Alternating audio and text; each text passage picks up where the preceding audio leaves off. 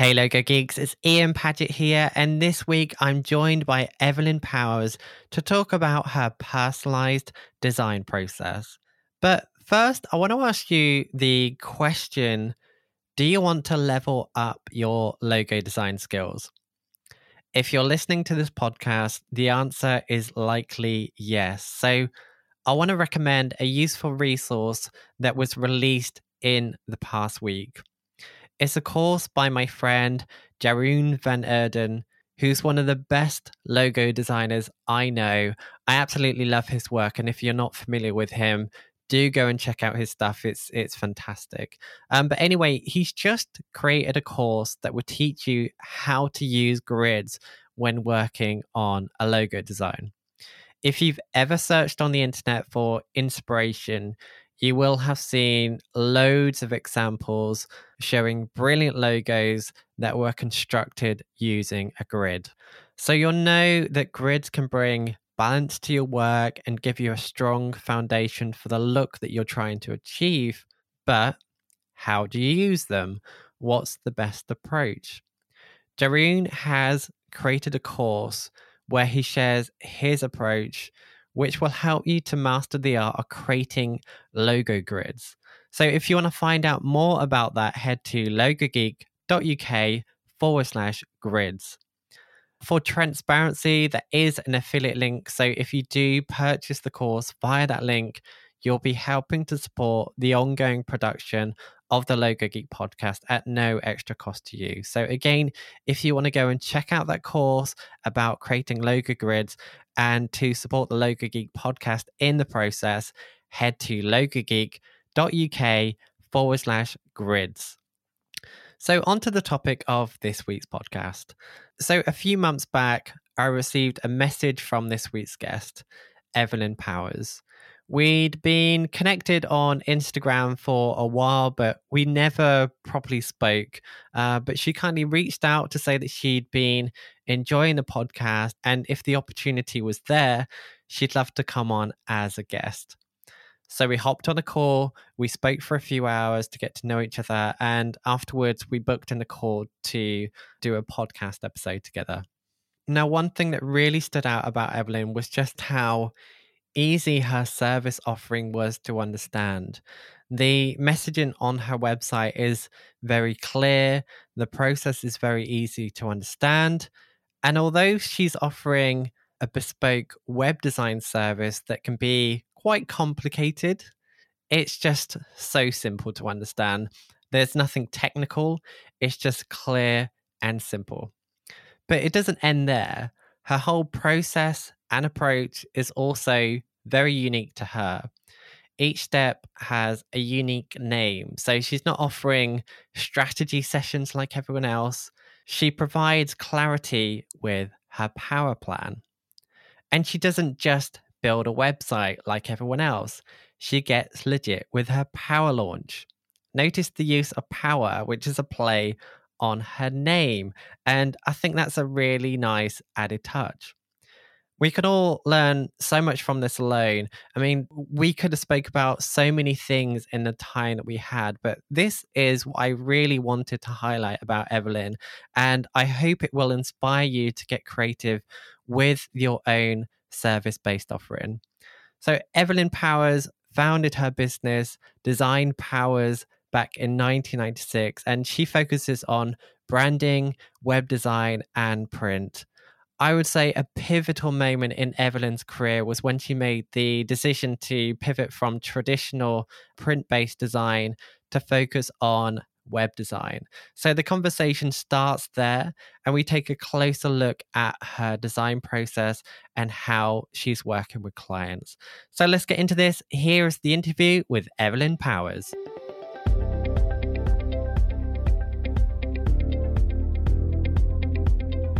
In 2010, you decided to pivot from a traditional print-based graphic design role to offering web design services. As a starting point for this conversation, what was the reason why you decided to make that transition? It was twofold. One, I had already been running a traditional graphic design business for, almost 15 years. And, the work, albeit every project I was always excited, just sort of the process of print is, it's a pretty kind of predictable process. And you usually have just print on a substrate and then the job is over. And then, all my clients were repeat clients, and I have wonderful graphic design clients. But what I was noticing is that the budgets for print were shrinking because, obviously companies were allocating their marketing dollars to the web. And so the kinds of things that they wanted to do print weren't as exciting as they had been, say a decade earlier. And then the other part of it too is every time I would get a graphic design job, like a logo or something, inevitably someone would say to me, oh, do you design websites? Because I need a website too. And at first I was like, no, that's not what I do. And I just felt like, gosh, if I don't start learning this, I'm basically going to work myself out of a career. Because I'll just be an antiquated. I'll be, like the shoemaker or something. Mm-hmm, mm-hmm. Yeah. The barrel maker. So I don't think that print design has disappeared, but it has definitely taken a back seat, no question, to everything that's going on the web. Yeah, definitely. I've seen people say that print is dead, but it's still very much in use. But with everything you could do online, through your website, or your online marketing as well, it's definitely more important than any brochure would have been, around 10 years ago. So you definitely made the right choice to make that pivot when you did. Something I'd love to find out, especially because I think this is something that will come up in everyone's business at some point. People will see a new opportunity and they want to move into the area of expertise. Whatever it is, you're very likely to need to learn new skills. So in your case, you had that print-based background already, and you wanted to move into web design. And I assume at that point you had no prior experience. So how did you go about learning everything that you needed to know to get to the level where you could offer this as a service? At first, I took sort of some general web classes. And to be honest with you, they were kind of frankly a waste of time. And then it dawned on me, I was like, if I really want to monetize this, if that really is my goal, I have to get very specific about what it is I want to learn. And I need to go, to a place that is going to teach me that. So there's, in the US, it's called General Assembly. And they may be international, but they do very very focused classes on front end web development, back end web development, not just CSS and HTML and JavaScript, but they do Ruby on Rails, Python, all kinds of stuff, and so they get very very specific. And you can take these incredibly intensive classes, which I couldn't do because I still had a business and I have a family, but I did do a 3-month all day, every Saturday class. And it was all front end web development. And it was taught by 2 guys that were actually developers. So I felt like it was a really, really good intensive experience, and that it was just the foundational studies that I needed to really understand it. And then the other thing I did, and I highly suggest this to anyone who wants to pivot to anything, is get a job in it. So I actually bid a really very super ambitious web design job and wound up getting it. And the pressure of just like, wow, okay, now I have to do this. There is no wiggle room.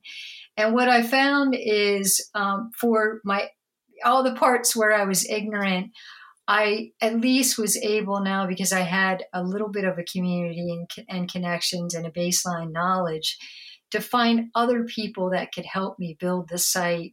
And that really was the trajectory that I needed. So it was, it was twofold: getting very, very specific about what it is that I thought I wanted to learn. And then, I think nowadays you can probably take online classes and still get that, because we now have Zoom and a lot more, just much more interactivity online. That just wasn't really available then. But I do still recommend, obviously not while it's COVID, but in-person stuff, because there's just a lot of sideline conversations that happen, and connections that you make that can become valuable later on. Yeah, and as well, in person, you can't walk away from it, because that's something that I struggle with any online training. It's making it a priority. Like you get distracted by your phone or what's happening around you, but when you actually go to an in-person training session, you have no choice but to dedicate all your time and energy to it. So I think it's a greater commitment when you do it in person. Obviously, you can't do that at the moment because of COVID, but in general, it does make sense to do that. And I think in general, the web design space has changed so much in the last 10 years, because I know myself, in the web design job that I had for 10 years, I stepped away from that position about 3 months ago now to go full time with what I'm doing. But when I first started, unless I knew code, which it sounds like you do, you learn all of that skill.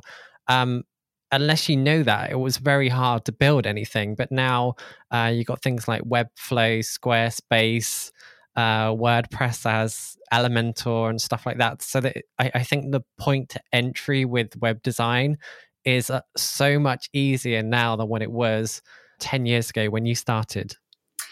Definitely. But I do want to add that from that General Assembly class, I did make a discernment for myself. And that was that I decided I did not want to do development, that I was going to stick Mm-hmm. to design and strategy, that I didn't really, like learning code and even CSS and HTML, and even if you're using those builders like Elementor and Squarespace, if you really want to customize things, you still have to be able to know CSS. There's no way to not be able to do anything that's just not complete boilerplate template without at least doing CSS to it.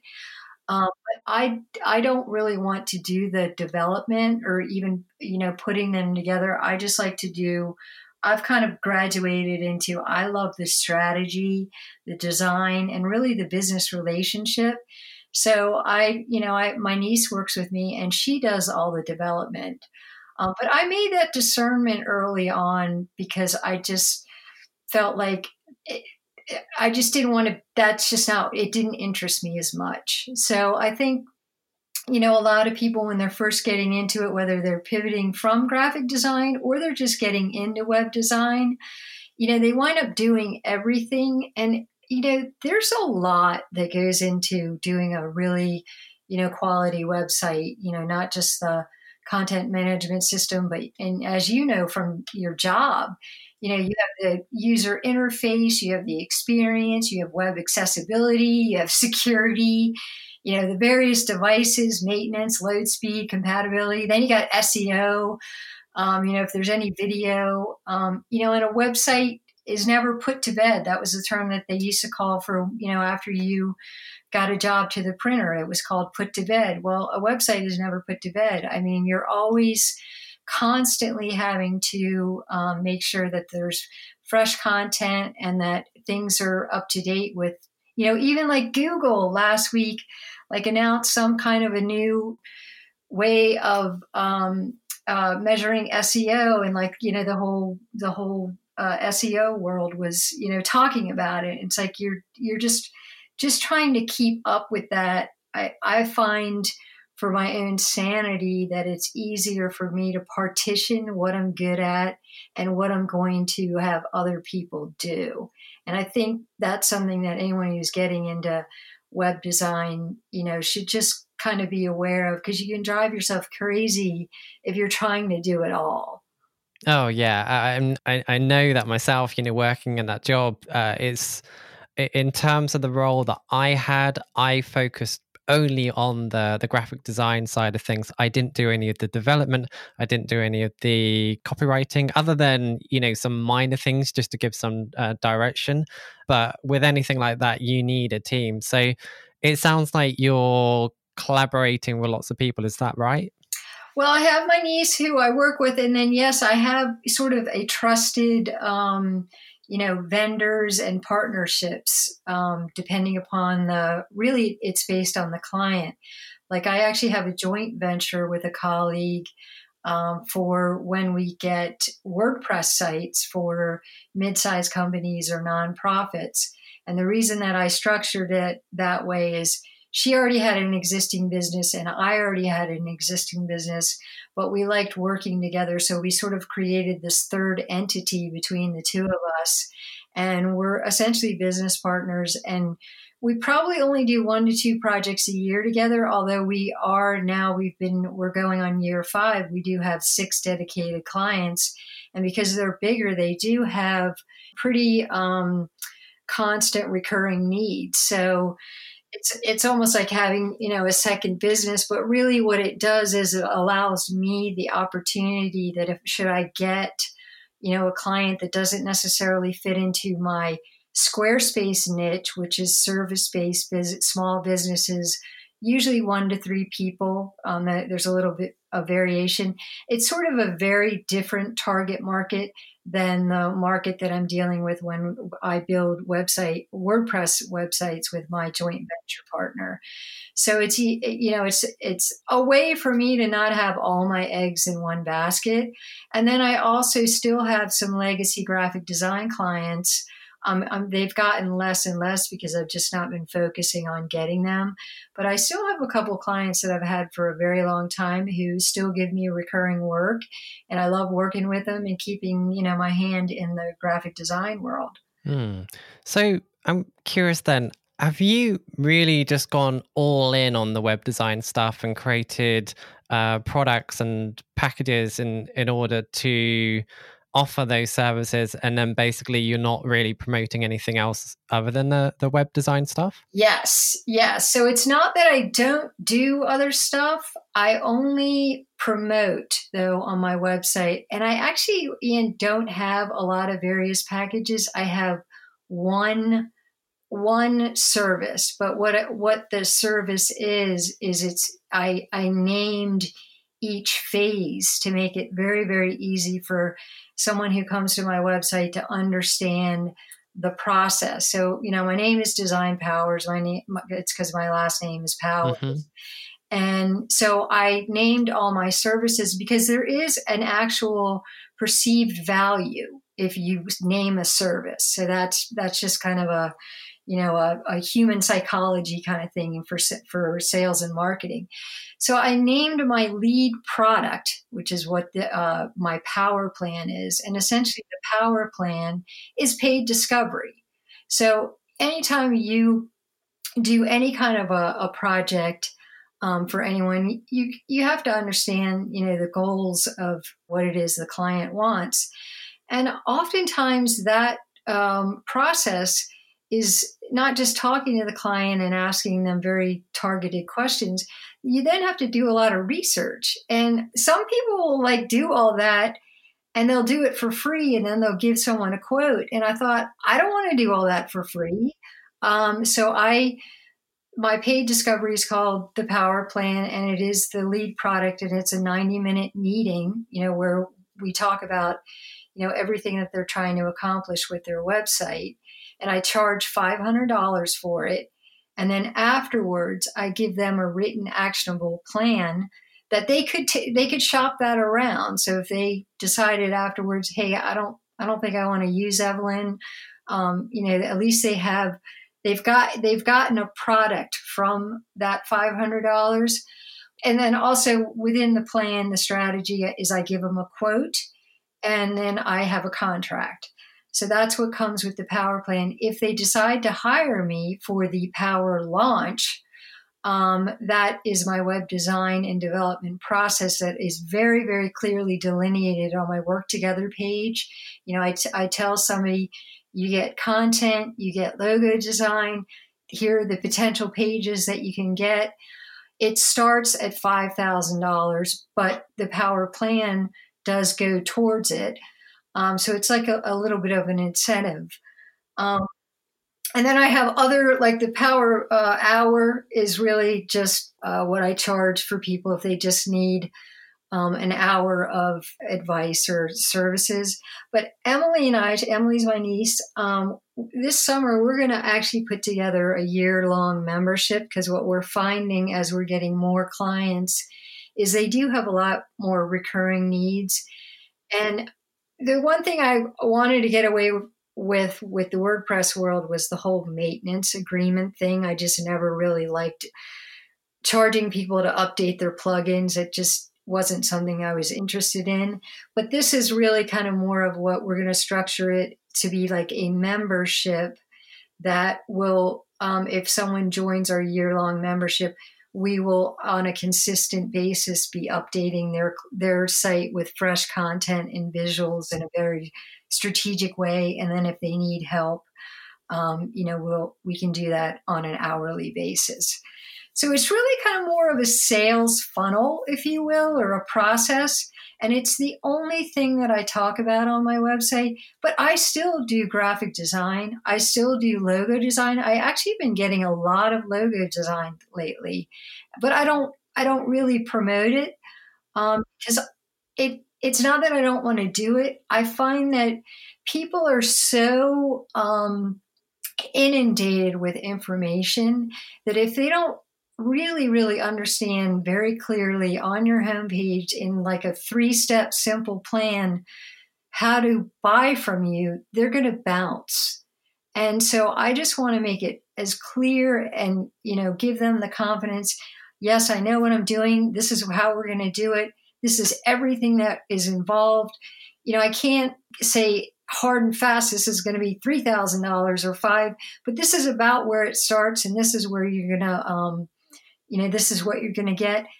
Inevitably, every client I have, none of them fall exactly into my laid out process, because obviously everybody has, different needs. But it does at least give a baseline of expectation and then expertise too.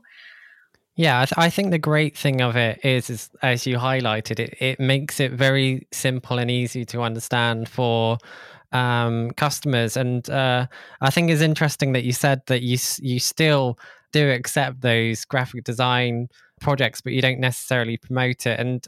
And that's similar in terms of what I'm doing. So on my website, if you go on there, it pretty much looks like I only do logo design or brand identity. But I've got clients, they, after I work with them on one project, they'll be like, Ian, can you help with this? And of course I can, but I have started to notice that it's much easier to stick within something that I've already sold, that I've already got a process for. I feel it's more profitable to stick with some kind of productized service, which is what you've ultimately created. And so this is really kind of under advisement with Emily and I too. This is something that we've talked about but have not implemented. And a lot of people that have been doing this a lot longer than I have recommend it. And that is really to niche even further, to not, like, I'm still pretty general in that I say 1 to 3 people, service-based small businesses. Well, that still is a lot of different kinds of businesses. And what we have found over the year of doing Squarespace only is that even though we're very specific about it, there's still so many variables that hinder us coming up with a really ironclad process. And I have to admit that I'm conflicted about it because, we did like a site for 2 women who were lawyers, and it went beautifully. And it was just, they they paid us. They did everything we said. The site turned out, I mean, it was just a really ideal situation. And afterwards we said to each other, we go, well, maybe we should just do law firm sites. Like, well, maybe we could just become the experts in doing small law firms. And but then ultimately we both decided, well, we don't feel like we're in a place yet to be able to say that that's only what we want to do, and that we were going to give ourselves a little bit more time. And we just kind of kicked the can down the road, to be honest with you. But like right now we've done an executive coach. We're doing a yoga studio. We just did a facilities management business. I mean, we're doing all these different kinds of businesses that still require doing research. And that's the thing, is if you do decide on an industry and you're really dogged about it, then that's when you really become expert in it. And we're not there yet. It's undetermined. Yeah. I think it's an interesting thing to discuss, really, because I know with niching down, the pure basis of focusing on web design and building the sites in Squarespace as you are now, that in itself is a niche. And I've had conversations with people that have taken that further, and I think the way that I would do it, because where I really see the benefit of one of the sole benefits of it is from an SEO perspective. You can really hyper focus your content and the messaging and the images, and there's loads of benefits to it. But the way that I see it with what you're doing now, if that is what you wanted to do, what I would do is, rather than actually pivoting your central core company, I would just create a side business, a new website, and as those law firms come up, put them on that website and do it as a separate thing. And then if it picks up, if you get more and it becomes more popular, then obviously you can start to transition over. But I mean, with niching down, there are other benefits to it, where if that's the only thing that you're talking about, then other people know that that's what you do. But I think as a starting point, when you're in your position, I don't see any harm in creating a side business that's just doing that. And then you get the online SEO marketing messages, you get all the benefits that come with having that dedicated online location. Yeah, no, that wasn't even really something that I thought to do. So yeah, I will definitely think about that. But in terms of being able to take different kinds of clients, it does make it a lot more fun too. Yeah. So, yeah. I like working with lots of different types of companies. Yeah, it's fascinating. 1 minute you're working with, in my case, 1 minute I'm working with a donut shop. The next minute I'm working with a lawyer. Right. Yeah, like we just finished a logo, or it's in process, but it's towards the end of it, for a guy who wants to do a food truck, and he wants to offer vegan and meat. He has a very, very sort of Spartan menu, but he's going to be doing, both approaches on separate grills, but he wants to be able to offer them both within the same food truck. And he's just like a super nice dude, and he's got, great ideas, and it was really fun to work on the logo. And now we're going to, do a landing page for him. And, like stuff like that is just really fun too. And getting back to the lawyer example, sometimes like our clients were really, really wonderful, but not all the time do you, if you're sort of in the same industry, are you always going to get that ideal situation? Very true. I just want to take a really short break to mention the Logo Designers box set, which is a set of 6 ebooks that I put together to help you through the logo design process.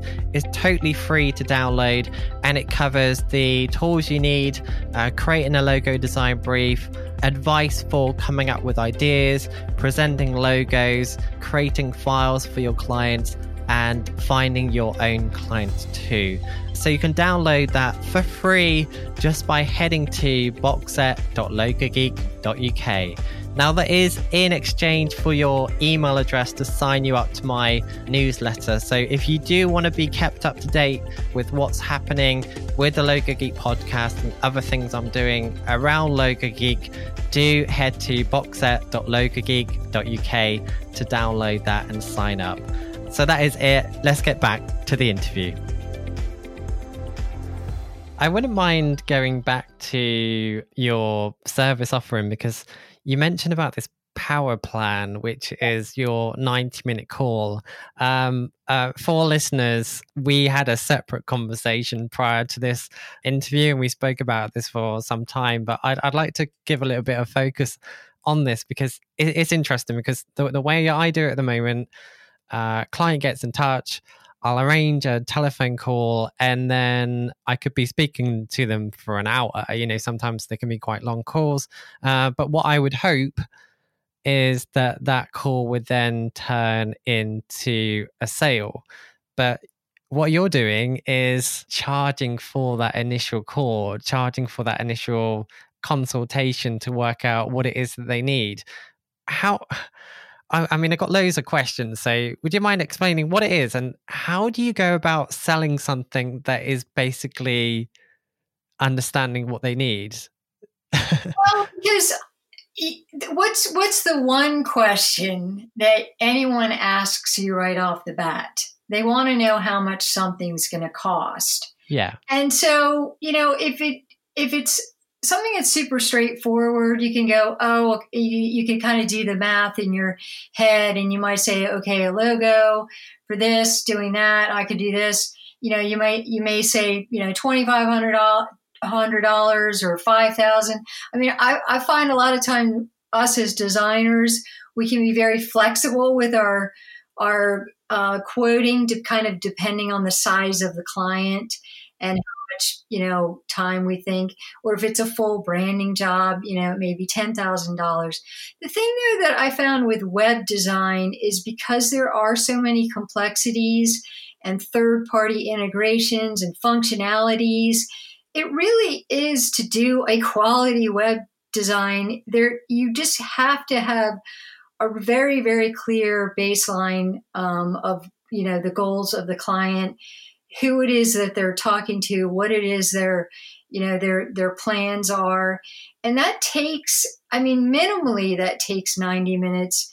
Interesting, when I was telling you about my joint venture, when I do this for my WordPress clients, where the clients are bigger and more intensive, I charge $2,000 for it and spread it out over a 3-week or 3 appointment conversation, and even map it out, in terms of, the first week we're going to talk about your history. The second week we're going to talk about your ideal client, your business processes. And then the third week we're going to talk about how we're going to engage. Because, especially like a nonprofit that may have, 3 different kinds of, target markets that they're talking to, or ways to, donations, volunteers, the people that use the service. There's just a tremendous amount of strategy and thought and research that has to go into it, way before I could ever give you a quote. Like, how can I give you a quote on a project that could take 4 to 5 months if I don't even know what we're doing? And so, in order for me to really know what we're doing, and that we're going to agree to what we're doing, I've got to ask you all these questions, and I've got to do research based on the answer of those questions. And that takes time. And the nice thing about doing paid discovery, and this is how I sell it, is at the end, we're agreeing as to what we're actually quoting on. So we've now decided on all the strategy and the target market and how we're going to go about doing everything. Then I give you a price, but we're already in agreement. The other thing too, especially with bigger companies, they can bring that to their board, or they can, you usually want to have the decision makers in the room, but if there's ancillary audiences that need to be in on the decision, they can bring that written actionable plan, or in the case of bigger companies, I actually do a presentation to that audience to get their buy-in, their insights. So everyone's in the room, everyone's in agreement. I've gotten paid for all this time and research that I've done.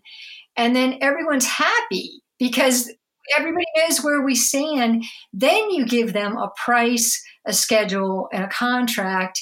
And there isn't really any misconceptions because everything's already been discussed and agreed upon. So it really is, it's actually two different processes. But one really needs to be done before the other one can begin. And why am I going to do all that for free? That's crazy. And so what on my website for smaller businesses, I boiled it down to 90 minutes because, I've now been doing this for about 4 years. So I usually, with a small business owner, can get it pretty quick. And they generally only have one service and one target market, and it's not nearly as complex. And I also, of course, their budgets are going to be lower, so they may not want to spend, $2,000-$3,000 on paid discovery. But it's a way for me to really lead them into my core service, which is doing the design, the strategy, and the website build. So it's more of a phase. The very first thing in my 3-step process is that initial phone call. I mean, no one's going to hire you for, a service that costs several $1,000s without talking to you first. Yeah. And I usually will spend, at least, 15 to 30 minutes talking to someone, figuring out, are we even a good fit for each other? And sometimes the answer is no. Maybe Squarespace isn't the right thing for them, or they need a functionality that just is not, good for Squarespace.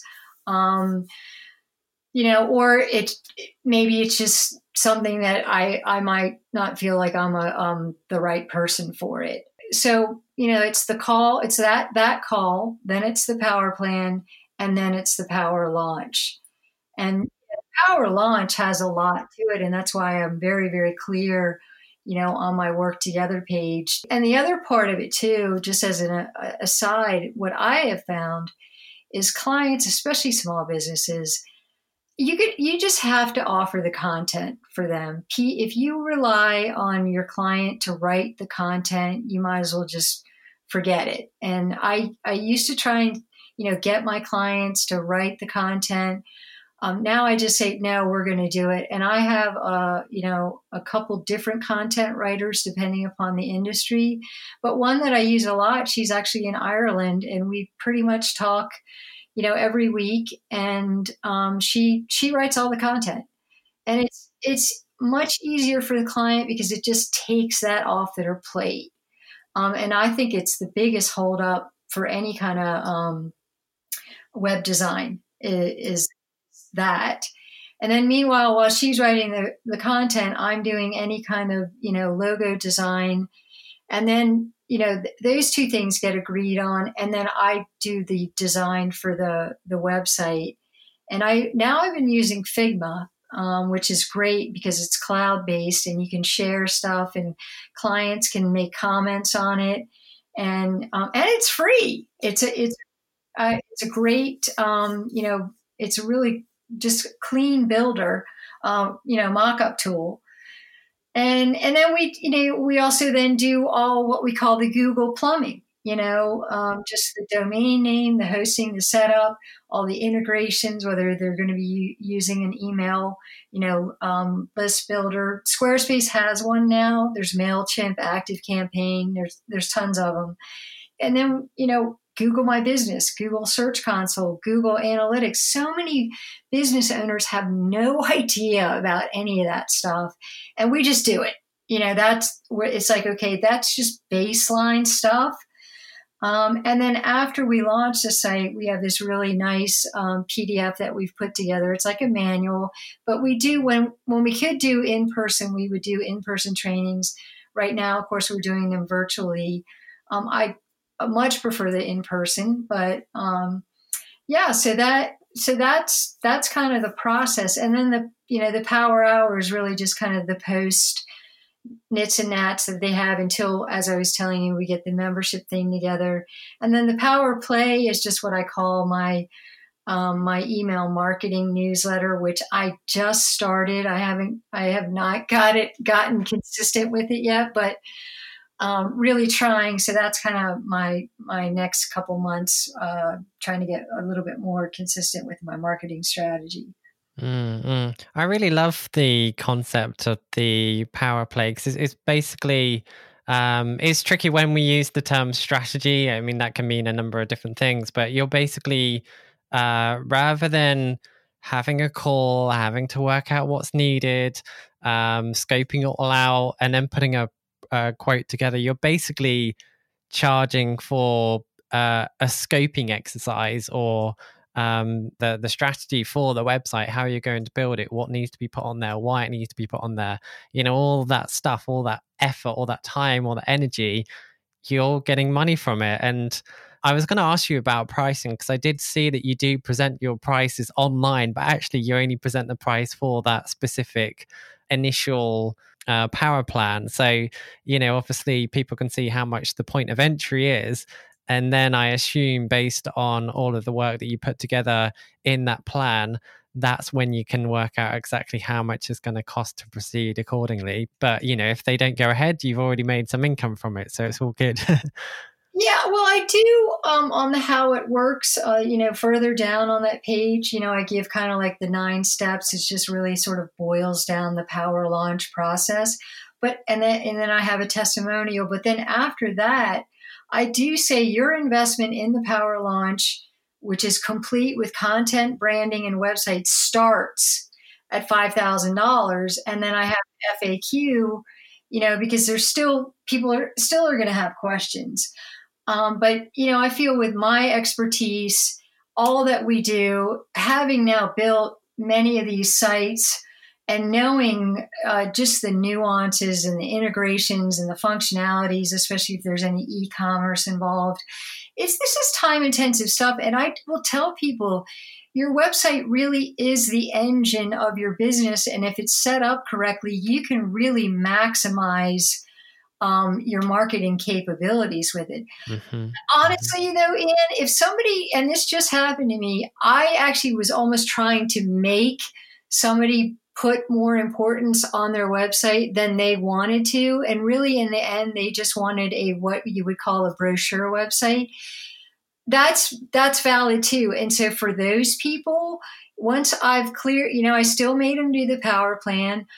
I still, we still had a target audience. I still hired a content writer, but we didn't have to do any really of the marketing stuff because he just literally wanted a very professional presence online because it was mainly geared towards the government, and they just, you can't really be doing digital marketing to the government.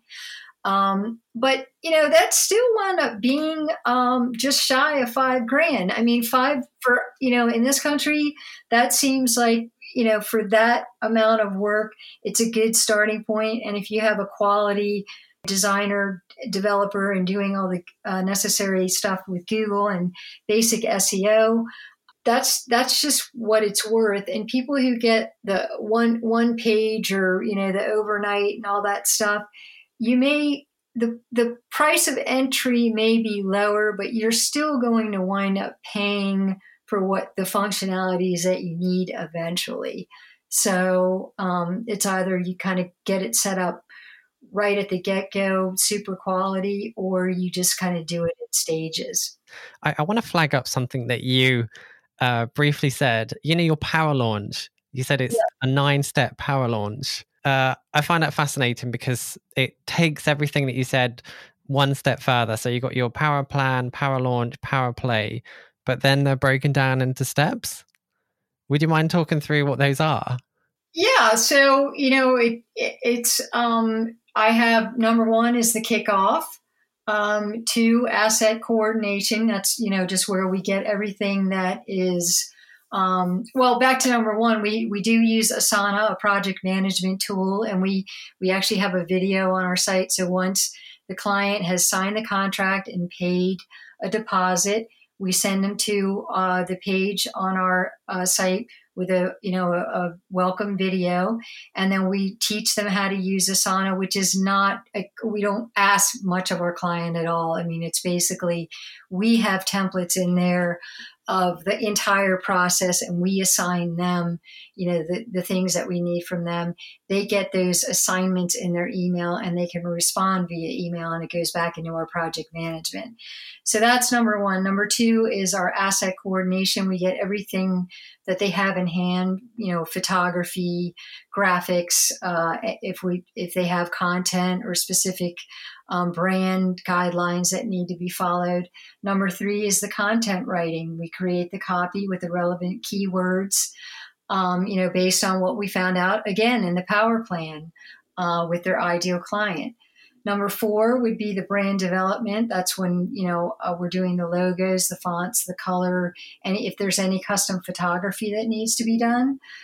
Then five would be the homepage design, and that's where, we would present a mock-up of the homepage. And often I will usually tell the client 1 to 2, maybe even up to 3 sub-pages, depending upon, the differentiations between them and what I feel is needed.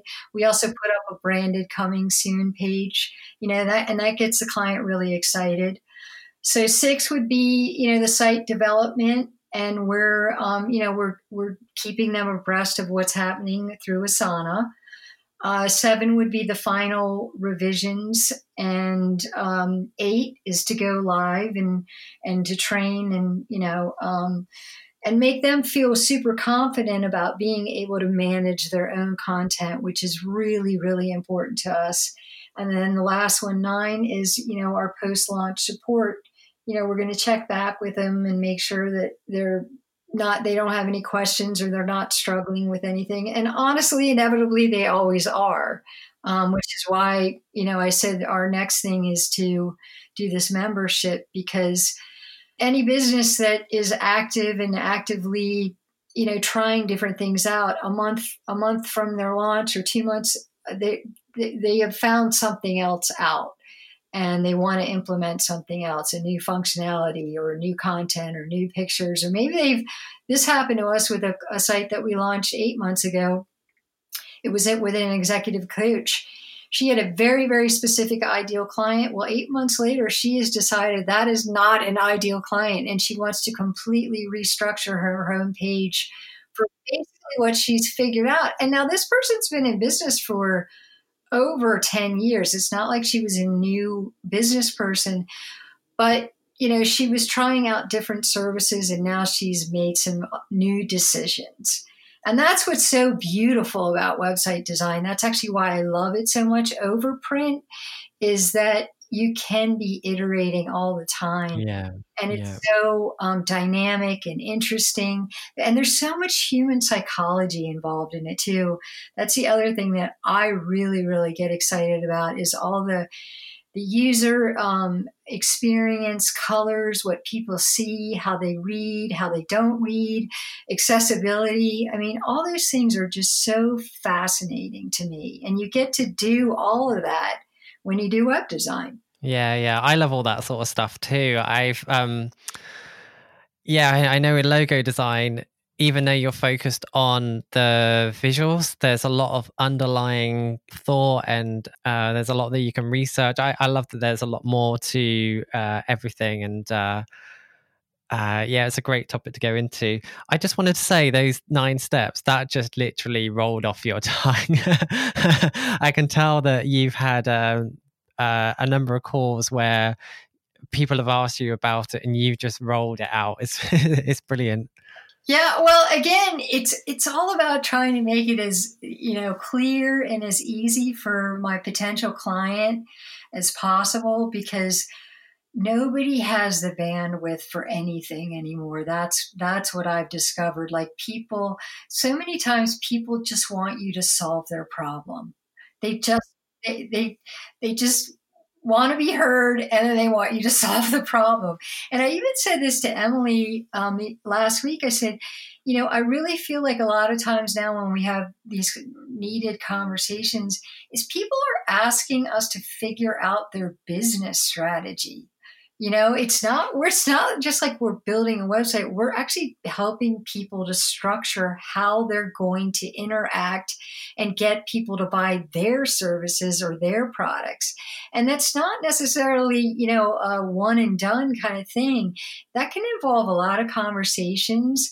Again, research. There's a lot of different ways to do things and what actually works the best with this particular industry, this particular person, the clients that they currently have and the clients that they want. It's all very nuanced, and it can be pretty complex. And so I look at it and I laugh to myself because, I went to art school in the 80s. I'm showing my age, but it was, the art school that I went to was very fine art oriented, super traditional. I would have had no idea that I would be doing what I do now. No, like none. Like they're not at all related other than, drawing. Yeah. Well, yeah, it's funny when you work as a graphic designer. I do a little bit of sketching, but actually I haven't drawn in years.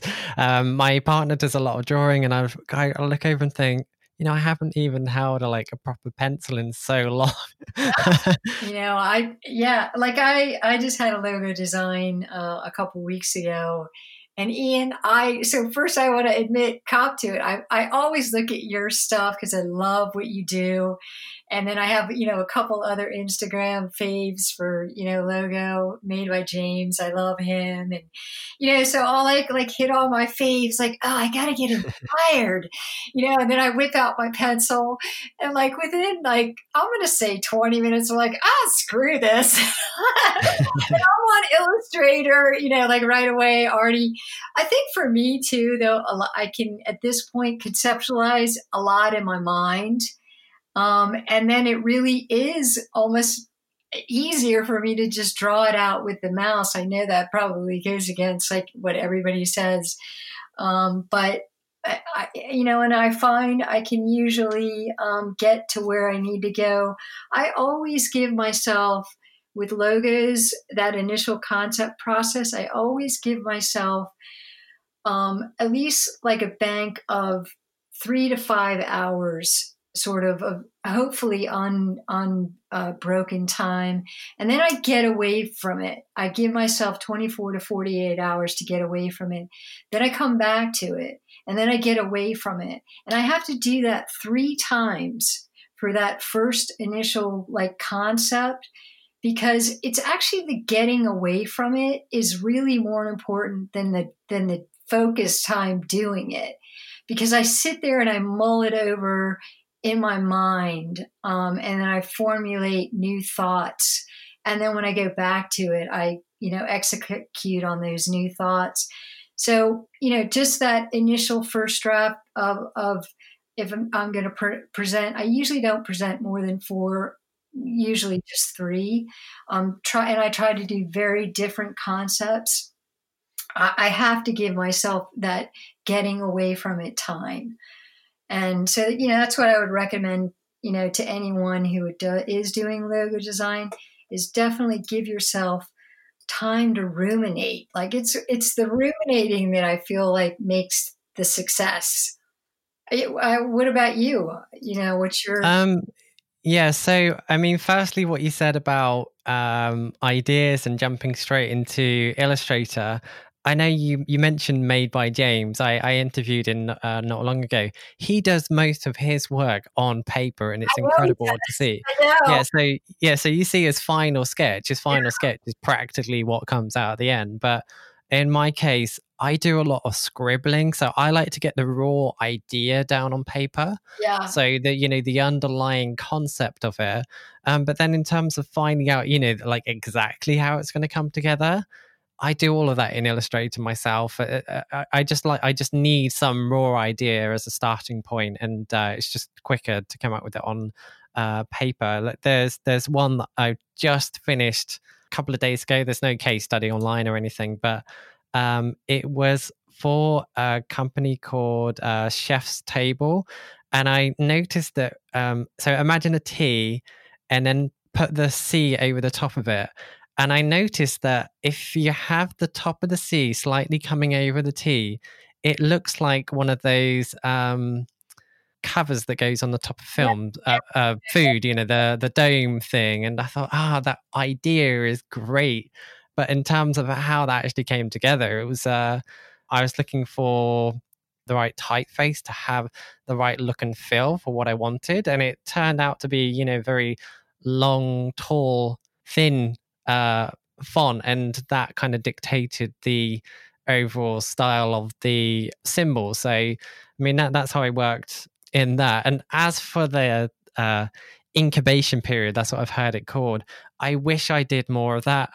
I need to put that into my process in the same way that you do, because there's been so many times where I've finished something and then I come back like 6 months later and think, I wish I just could tweak that.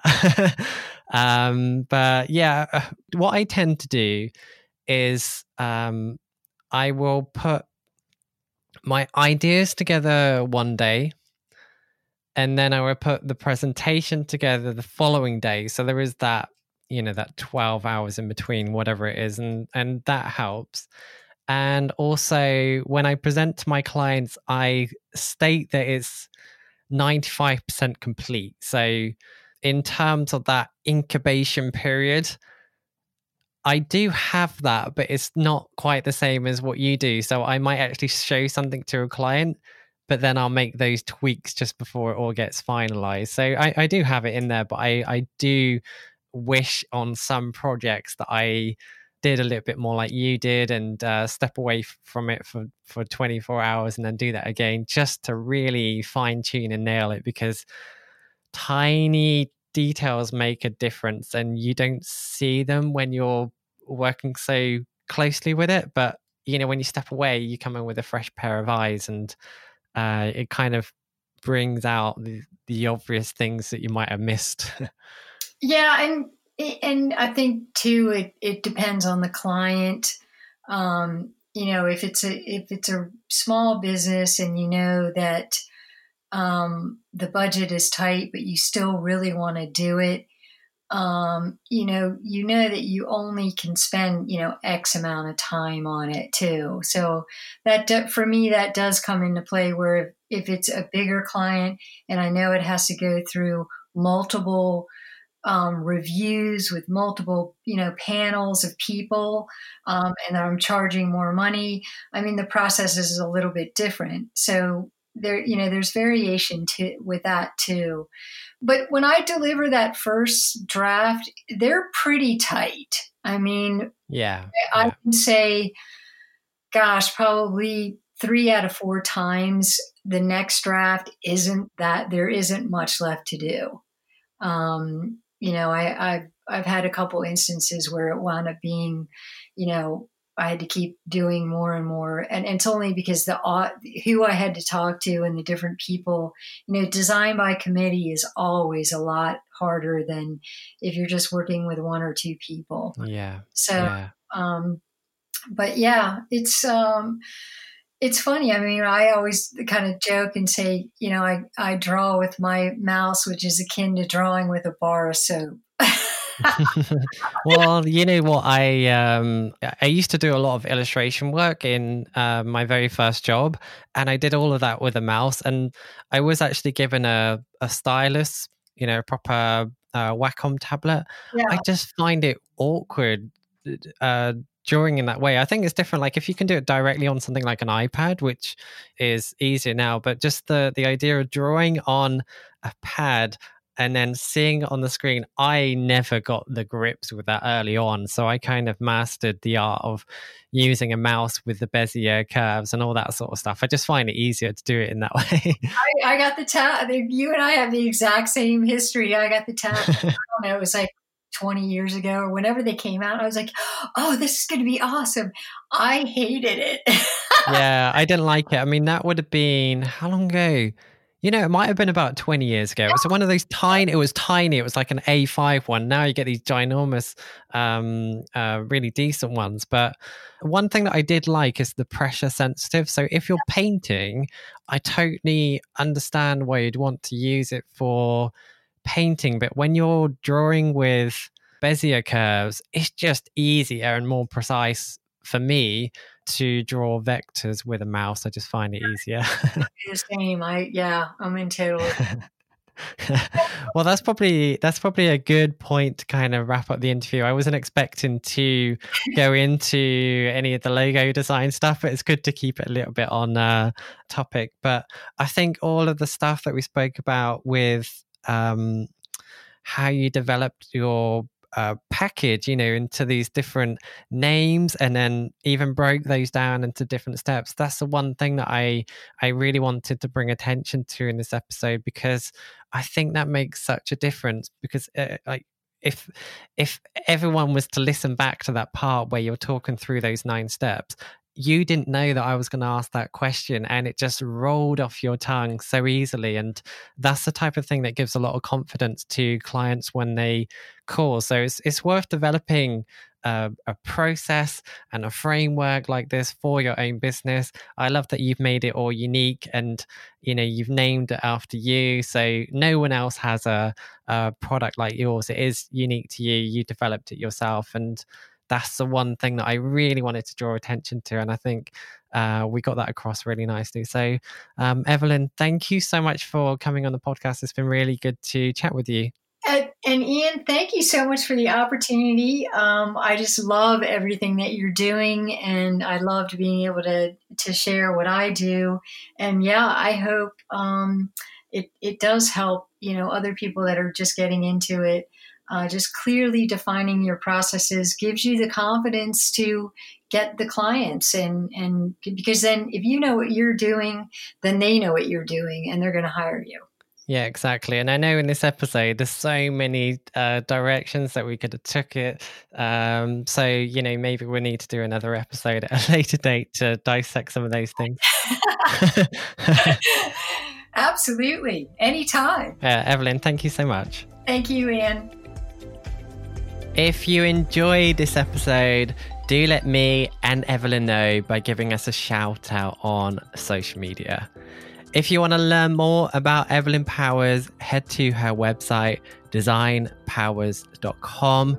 I'll also go and check out what she's doing at awesomewomen.org, where she co-hosts a podcast. Alternatively, to find links to that and links to anything else we mentioned in the podcast and a transcription too, go and check out the show notes for this week's episode, which you can find at logogeek.uk/89.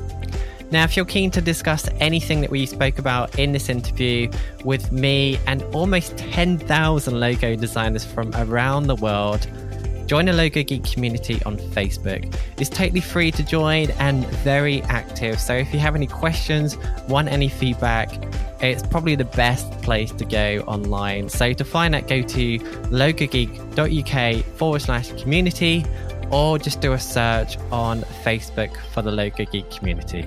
Also, make sure to go and check out Jeroen's Logo Grids training course.